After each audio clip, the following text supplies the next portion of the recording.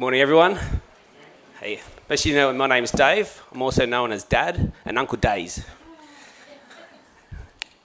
And today is the last day of our series, Options for Craft. And as you already know, and half my sermon's gone, so is Jonah and the whale. Now, as a young fella, a teenager, I was shocked when I found out that Jonah might have been swallowed by a fish and not a whale. I was so shocked that I wrote a song about it, as you do. So, and obviously the reason why the difference is to do with the English and Hebrew and Greek translations. Some of the early translators of English used whale and not fish. So it doesn't really matter. It's a sea creature of some sort. So Joel's just gonna the Minties wrapper. Now this Minties wrapper reminds me of Jonah, and you'll find out in a moment. So it was the late 90s, and actually that one's a little bit late. This is me a little bit later, but that was the earliest photo of me playing guitar that I could find. And I wrote this song. I called it Rough Sea, Big Fish. And I got a few mates together, and I thought, let's perform this at the next youth church. So once a term at youth group, we'd have a youth church.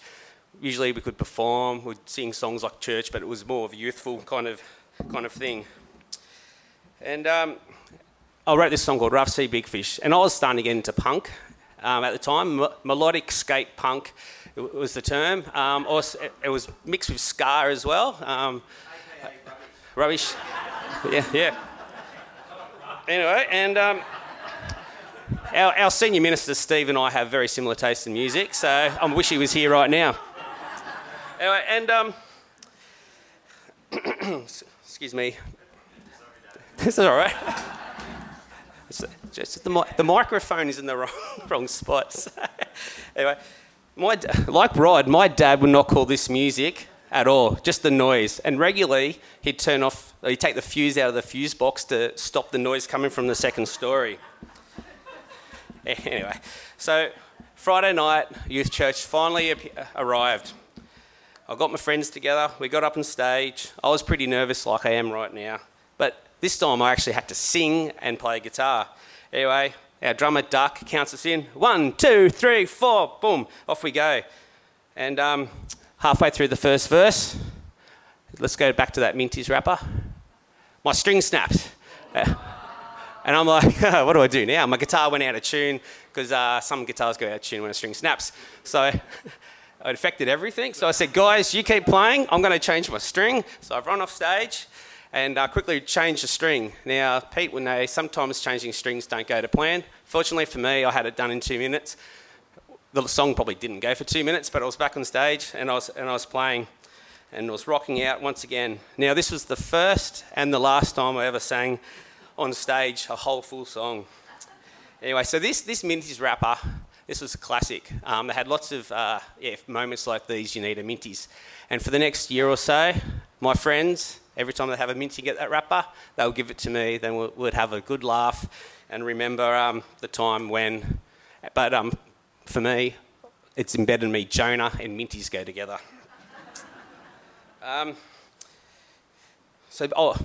Unfortunately, I've lost the song, but I remember the first verse and the chorus. It goes, the Lord spoke, Jonah ran away onto a boat, a big storm came, throw me overboard if you want to live.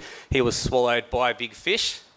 And the chorus goes, Jonah is us, we can't trust what we can't see, rough sea, big fish. So we're going to have a look at Jonah now. And but just before I get into it a bit further, this is quite a serious book, and preparing for this, I was very convicted as I wrote this. So, as you hear the lessons, don't think I've got it all together. You probably don't know. You probably know that anyway if you know me. But Jonah teaches us the ideals that God wants for us. So let's get into this. I'm just going to start with prayer. If you just bow your heads, please. Lord, just thank you that we can have fun as youth and as adults praising your name as well, Lord. But Lord, help us to reflect on Jonah right now and help us to take away today what you want us to get out of it, and to be able to take a look in the mirror and know that you love us as well. and help us to, just know that you love us so much. Amen. Now, as we all know, Jonah is a bizarre book. Now, someone got swallowed by a fish and survived 3 days, which has caused some reputable Bible scholars to not think it's real, but think it's a parable. I discovered this about 6 months ago. I was quite shocked. But it is what it is. For me, it's a historical. Jonah was real, and he survived 3 days in a fish. God made the world out of nothing. Jesus died, went to the grave for 3 days, and rose again. So why couldn't God put a guy in a fish? That's all. Now, and the other thing is, Jesus speaks in Matthew 12:20, and he refers to Jonah as a historical point in time. For just as Jonah was 3 days and 3 nights in the belly of the great fish, so will the Son of Man be 3 days and 3 nights in the heart of the earth. There's no reason that God could not use Jonah as a real-life parable. And this verse is gold. 2 Timothy 3:16, all scripture is God-breathed and is useful for teaching, rebuking, correcting and training in righteousness, so the servant of God may be thoroughly equipped for every good work. That's the NIV version that I learnt as a kid. That's stuck with me forever. So let's go back to the book of Jonah. So Jonah was a prophet, as most of us know, and he lived in around 793 to 753 BC. And the book of Jonah is one of the 12 minor prophets. Now, minor prophets, they're called minor prophets because they're short to read. They're quite good to read. You can get them done in a few minutes. And he was also from Gath-hepher, near the Sea of Galilee, and not far from Nazareth, where Jesus was from. He's also referred to in 2 Kings 14:23.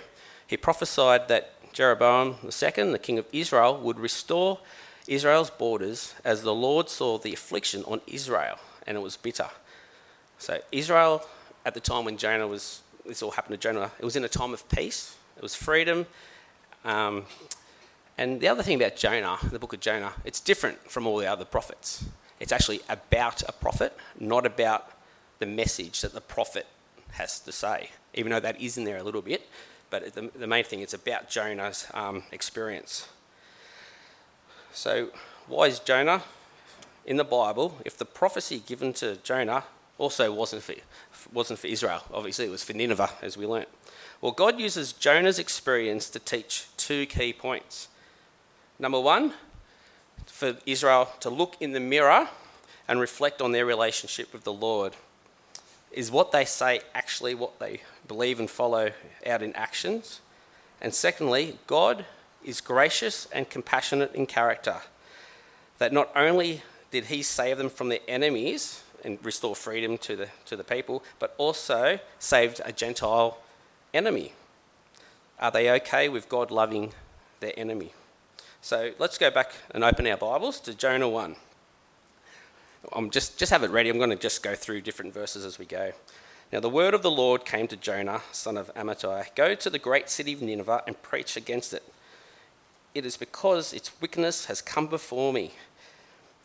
So Nineveh was the capital of Assyria. It was about 120,000 people lived there. It was a big place. It was wealthy, had royal palaces, it had statues, parks, and even a zoo. And it's in modern-day Iraq now, just to get an idea of where it is. Now, the Ninevite army, as we've heard, were wicked. They were so wicked in the way they tortured their leaders that I don't want to say this morning because we've got children here. But you can see why the Lord sent Jonah to take the message. But, as we know, Jonah did not want to do this. So he ran away. Do you know why? We'll hang in there. We'll find out a little bit later. But let's get to the map and just find out how serious Jonah was about running away. Now, I left my laser pointer at Officeworks, sorry. So over here, you can see Israel near the boat there, Joppa.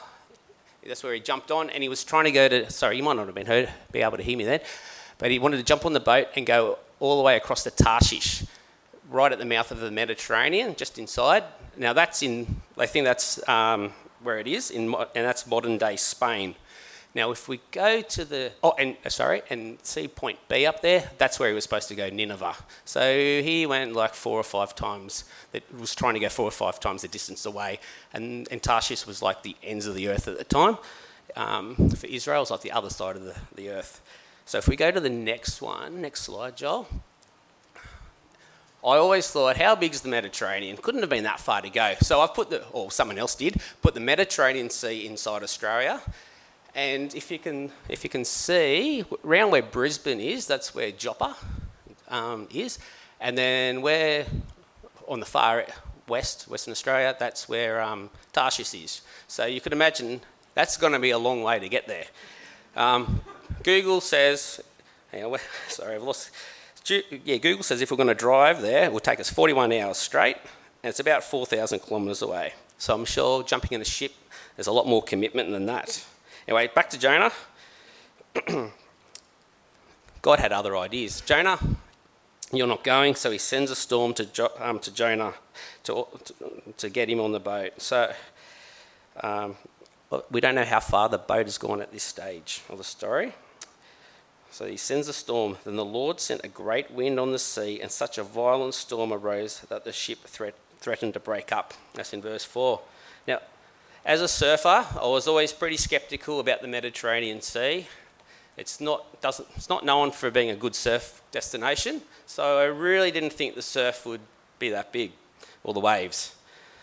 But I thought, hey, I'm going to check this out. So I googled it, and according to surfertoday.com, they did a report. They found in 2020, Spain's ports of the state announced the largest wave recorded in the Mediterranean Sea was during Storm Gloria, and that was almost 8.5 metres high, and the previous record was just over 8 metres.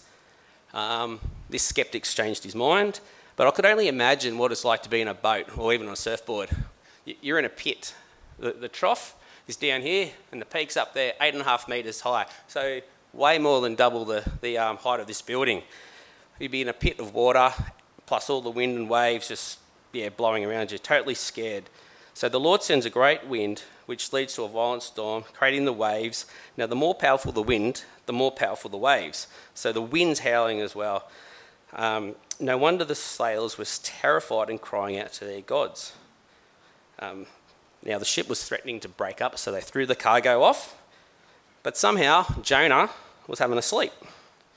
The captain's come flying down the stairs, down to him. How can you sleep? Get up and call on your God. Maybe he will take notice of us so that we will not perish. The sailors knew this was more than just any ordinary storm. They knew that someone had done something and something supernatural was causing it.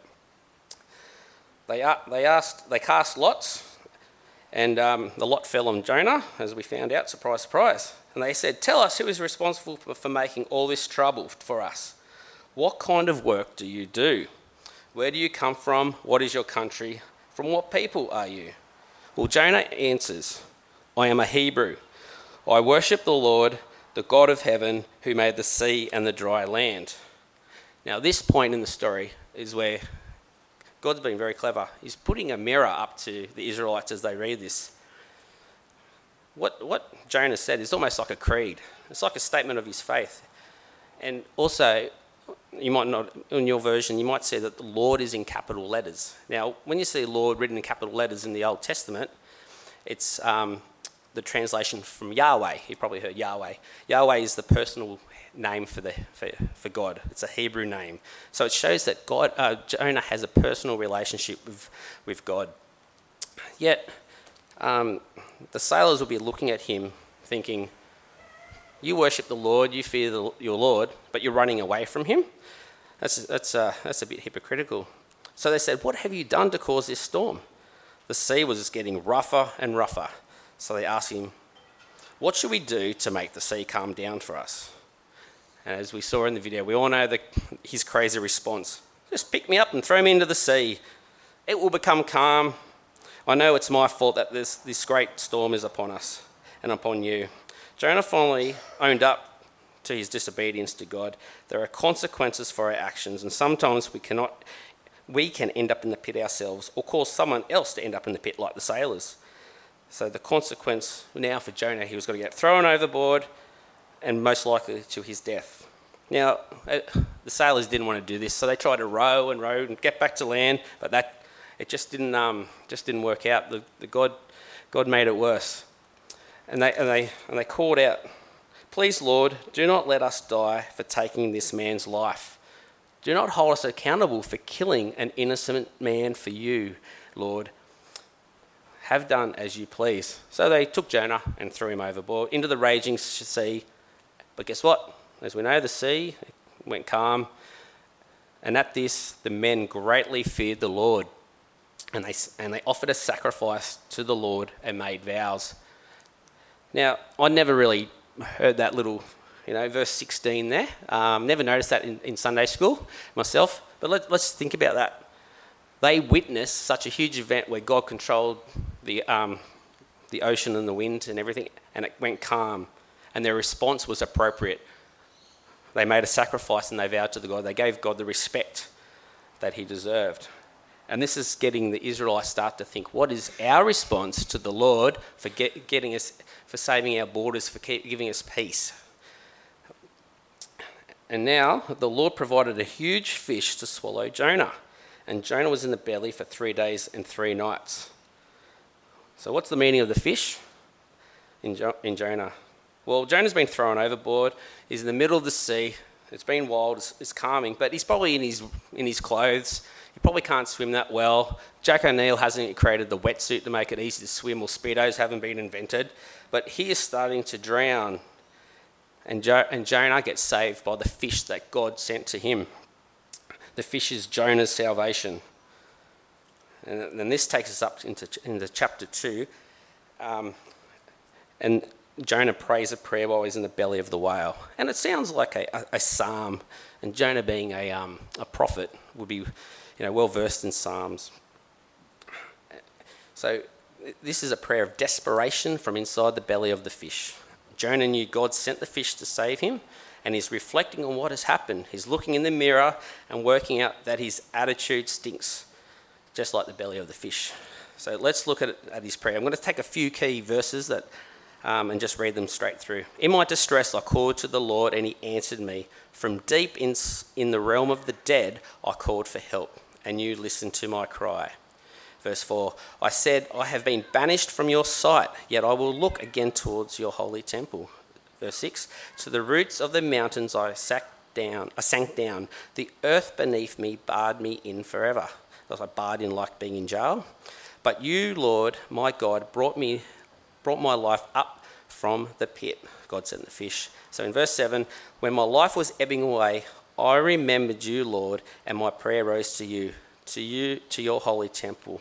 Verse 9, "But I, with shouts of grateful praise, will sacrifice to you. What I have vowed, I will make good. I will say, salvation comes from the Lord." Now he recognises the fish has come from the Lord, and in that moment he was also repented. He vows to make good. Now, the next verse, classic, and I reckon most kids will like it too. "And the Lord commanded the fish, and it vomited Jonah onto dry land." Now, the second point God wanted to show Israel in Jonah is God's loving character. So as we heard, Jonah was asked to go to the great city of Nineveh and preach against it because its wickedness had come up before him. But he ran away. So was he scared? So we've got to think about the character of God here. Was he scared? No. That wasn't the answer. Would have been mine. Imagine having to go to your enemy and preach to them. I found it hard enough preparing to get up and talk to my family and friends here, and I'm very nervous now. So possibly we don't know the full message because it's so short, the message in there. So go to the great city of Nineveh and preach against it because its wickedness has come before me. And then Jonah 3:2, "Go to the great city of Nineveh and proclaim it to the message I give you." That's sort of like God telling him what to do. And then this is the word of God that he had to share. 40 more days and Nineveh will be overthrown. So right here, the Ninevites are hearing that God is going to overthrow their city. And what happens next? Jonah 3. The Ninevites believed God. I'm sort of paraphrasing. I'm just getting the key little points from the big chunk of scripture there. So when the Ninevites believed God, when Jonah's warning reached the king of Nineveh, he said, "Let everyone call urgently on God. Let them give up their evil ways and their violence." Who knows? God may relent with compassion, turn from his fierce anger so that we will not perish. And God saw that they repented, they turned from their evil ways, and he did not bring on destruction to them. It was his compassionate nature that because they repented, he was compassionate, he did not destroy them, even though their sin was horrendous, like I said. And here's the real reason Jonah fled to Tarshish. Jonah he basically said, "This is wrong. I'm angry." And he prayed to God. "Isn't that what I said, Lord, when I was still at home? That is what I tried to forestall by fleeing to Tarshish. I knew that you are a gracious and compassionate God, slow to anger and abounding in love, a God who relents from sending calamity." So, in my opinion, 2,500 years later, I think Jonah's quite self-entitled. Are we and over the top? Maybe we have the same attitude. Sometimes we don't realise. Are we okay that God loves our enemies? But Israel really did not like Assyria for all the infliction that they brought to them. But the Lord replied, "Is it right for you to be angry?" And to prove the point, God sent a leafy plant to grow up fast and give shelter to Jonah, and Jonah was happy. Like, he was overlooking the town of Nineveh at this stage. It was hot. Then God sent a worm to destroy this little shelter, and Jonah once again was so mad, and he said, "It would be better for me to die." Is it right for you to be angry about the plant?" God asked. The Lord said, "You have been concerned about this plant, though you did not tend to it or make it grow. It sprang up overnight and died. And should I not have concern for the great city of Nineveh, in which there are more than 120,000 people?" So the book of Jonah shows the Israelites that God does care about the Gentiles, and that salvation is from the Lord. And the Lord can and will save the Gentiles too. Now we see this fulfilled in the death and resurrection of Jesus and the teachings of the New Testament, and we're here today, aren't we? So what does this mean for us living in the year 2023? Now, as I shared before, Jonah is about putting a mirror in front of yourself and reflecting on our relationship with the Lord, and is what we believe actually what we say in our actions. And secondly, do we understand God's gracious and compassionate character, that is slow to anger, abounding in love, which also includes abounding love for our enemies? So I'm just going to run through this quickly. Now, looking in our own mirror, now Jonah made the statement of, "I am a Hebrew and I worship the Lord, the God of heaven who made the sea and the earth." We said a creed earlier. It was like a statement of faith. But I just rewrote what Jonah could have said to make it a bit more relevant for today. "I am a Christian. I fear and worship the Lord. I believe Jesus died for my sins and I rose again 3 days later. He conquered sin and death. And I believe that the Bible is the Word of God, and I follow the teachings of the Bible." Now, this is a brief statement. So let's imagine if a cameraman decided to follow us around for a week, filming every single moment of our life, and we got to watch it back. Do you think we could actually say, "Hey, I can say that in confidence"? Do we reflect our beliefs? When we are running late for work in congested peak hour, do we look like, in our conversations, in a disagreement with our family, friends, work colleagues, and people we don't know? No. In what content we let ourselves be entertained by, that is music we listen to, shows we watch, and the things we read? How much we declare as income on our tax returns, or how much we claim as deductions on our tax returns? Sorry, I'm an accountant. I couldn't resist chucking that in. So the list goes on. I think we all fall very short. I know I do, and I was very convicted preparing this message. And this James 1:23 comes to mind. Anyone who listens to the word but does not do what it says is like someone who looks at his face in the mirror and after looking at himself goes away and immediately forgets what he looks like. Reflecting like this is very hard. For the most part, we get to a point in our lives, and sometimes, I know I have, we get to this, like, I'm in my 40s now, became a Christian when I was 10, and sometimes, you're living at home, life's easy, like with your parents, most of the time life's easy, food's on the table, roof over your head.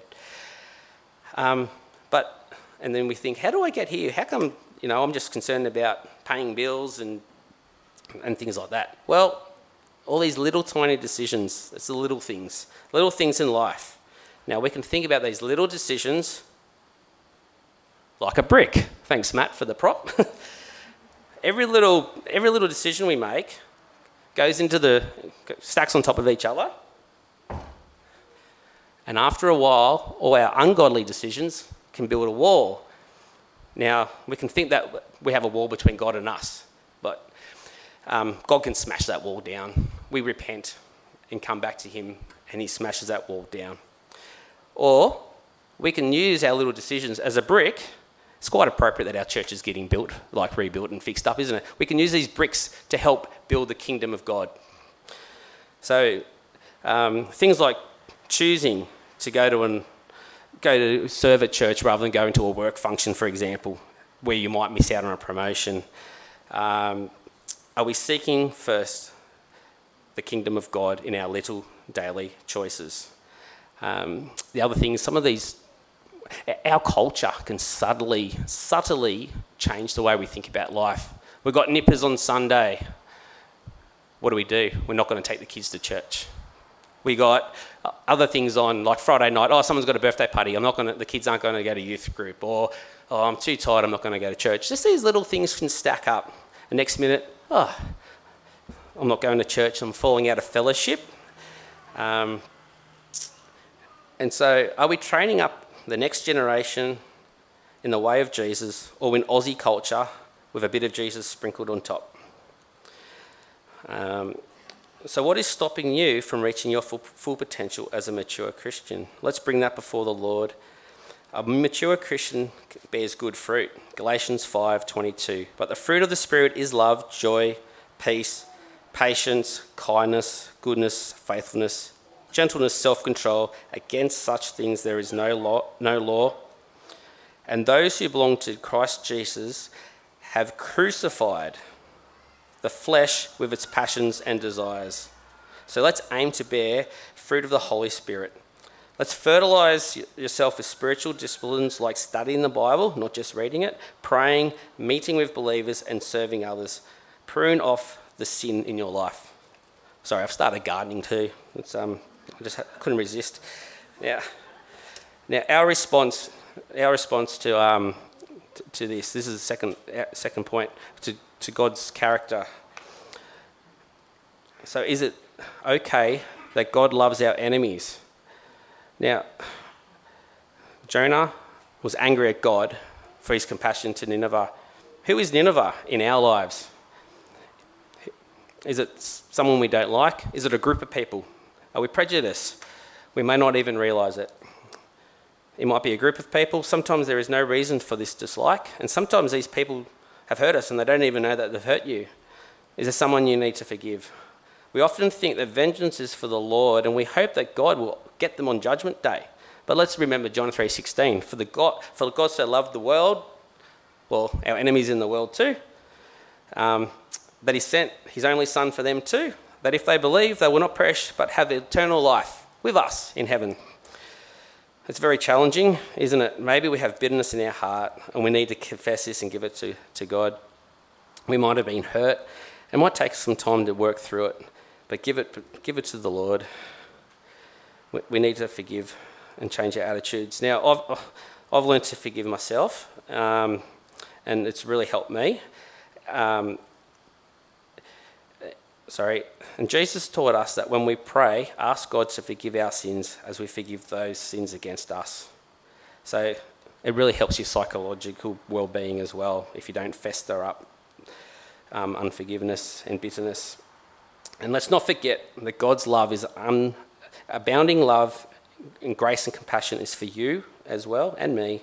So don't let guilt get in the way of walking with the Lord. Nineveh repented from some horrendous sin after hearing Jonah's message, and the Lord was compassionate to them. So as Christians, we are saved and our eternity is in heaven. But if we are not repenting of our sin and letting God shape us to be more Christ-like, our fruit that we produce will be rotten. It won't be. So as 2023 unfolds, let's put seeking the kingdom of God first in our lives, because God was gracious towards us first. God was so abounding in love for us that Jesus was sent to take our place for the wages of sin. We've been set free from that sin, and our eternity is in heaven. This is great news, isn't it? Yep. There's hope for the hopeless. Let us bring joy and peace to our souls. Let the light of Christ shine from our lives. We've been forgiven. We've been set free, haven't we? God has chosen you to share the good news to those around you. Let's share it. Just like Jonah shared it to Nineveh. It's going to be hard. Now, this is a classic old song. It's a bit cheesy when you listen to it, but I love it. It's called The Stone's Been Rolled Away. I'm just going to read out the first few lyrics. I've been forgiven. I've been set free. Restored and sanctified. In Christ I've been released, and I'm free. The stone's been rolled away. Have you asked God's forgiveness for your sin and asked Jesus into your life before? He's waiting for you. Jonah, what a fascinating and challenging book. Let's reflect on what we need to change to be more Christ-like, and thankful for that we follow a gracious and compassionate Lord. Now, I feel a bit heavy right now, but just remember we're set free from sin. And as a bit later, we're going to sing some more songs. So as you sing, just reflect on that Jesus has set you free. So now we're just going to pray now. Please bow your heads. Oh Lord, thank you that you are a gracious, compassionate, slow to anger, and abounding God. Please, Lord, help us to reflect on the way we live out our faith in you. Help us to change our attitudes back to you and smash down the wall that we might have put in between you and us. Help us to seek your kingdom first, and help us to bear good fruit for you. Help us to share the good news of Jesus. Amen. Hey guys, we're just going to have a moment to reflect, and feel free to pray, and then I think the band will get up.